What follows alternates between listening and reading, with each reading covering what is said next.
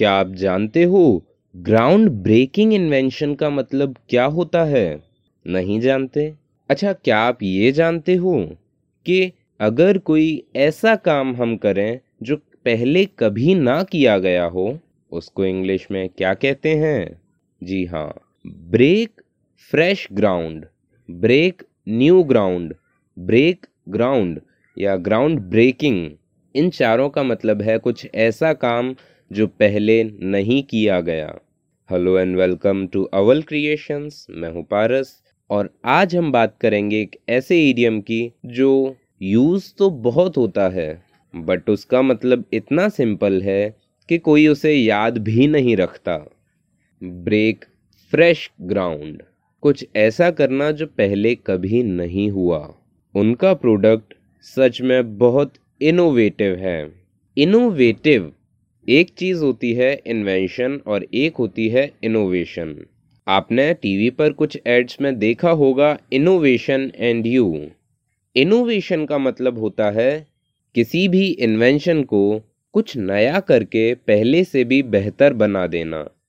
उसका product such में बहुत इनोवेटिव है, यानी उसमें कुछ ऐसा है जिससे वो पहले से बेहतर है या और जो भी प्रोडक्ट्स होते हैं उनसे बेहतर है। मैंने पहले कभी ऐसा कुछ नहीं देखा। They have really broken new ground with their latest product. I have never seen anything like it. Company एक इनोवेटिव इलाज ढूंढ रही है इस जानलेवा बीमारी के लिए। The company has been looking for new ground in researching a cure for the deadly disease. Doctor Anderson ने कैंसर में ऐसी रिसर्च की जो पहले कभी नहीं हुई थी। Doctor Anderson broke new ground in cancer research. वो कुछ नया करने की कोशिश कर रहे हैं, एक नए तरह के सिनेमा को बनाने की। They are trying to break new ground by making a new kind of cinema. उसने एक बहुत ही इनोवेटिव बुक लिखी है उस सब्जेक्ट पर। She has written a ground breaking book on the subject. उसको फील्ड में इनोवेटिव वर्क के लिए अवार्ड दिया गया।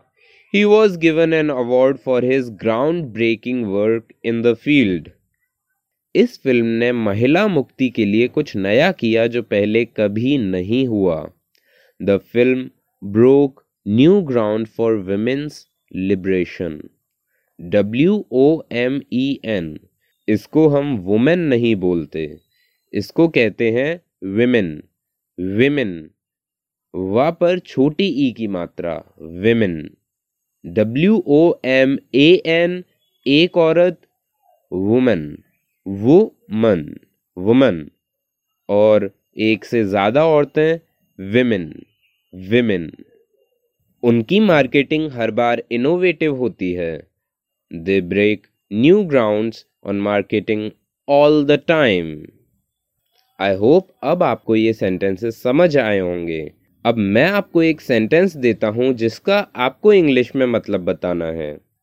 अपनी स्टडीज में कुछ ऐसा करो जो पहले कभी नहीं हुआ।